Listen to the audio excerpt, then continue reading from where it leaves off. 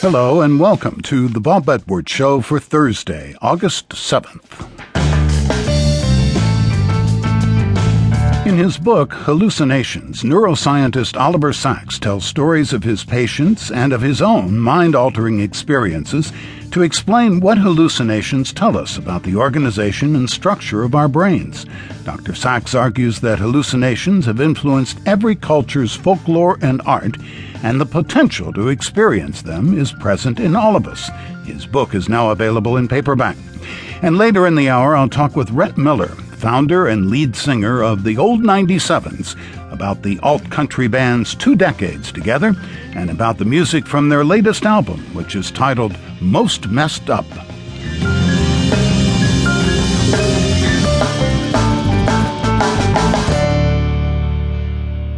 Seeing is believing. We are visual creatures. We crave stimulating images, and yet our eyes and our brains play tricks on us quite often.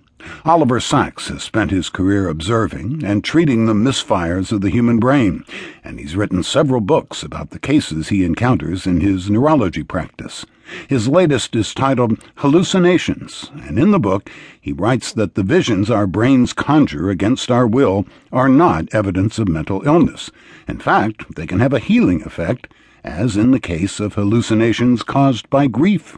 It seems to be quite common. There have been studies showing that about a third of bereaved people, especially if there's been a long and loving relationship, get hallucinations, either visual or verbal, of the lost one, and that these hallucinations tend to be felt as comforting and not frightening.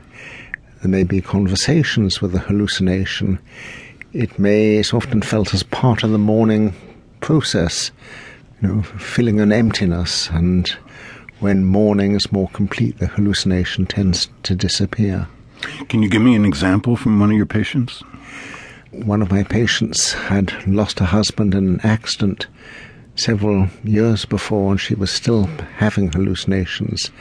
And she would see him in his yellow cycling shorts, and she would hear his laugh, and she would smell his favorite tobacco.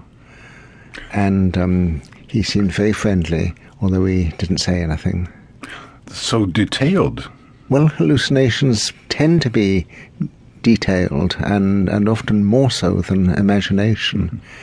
They're often described as having a sort of microscopic detail, like perception itself. Mm-hmm.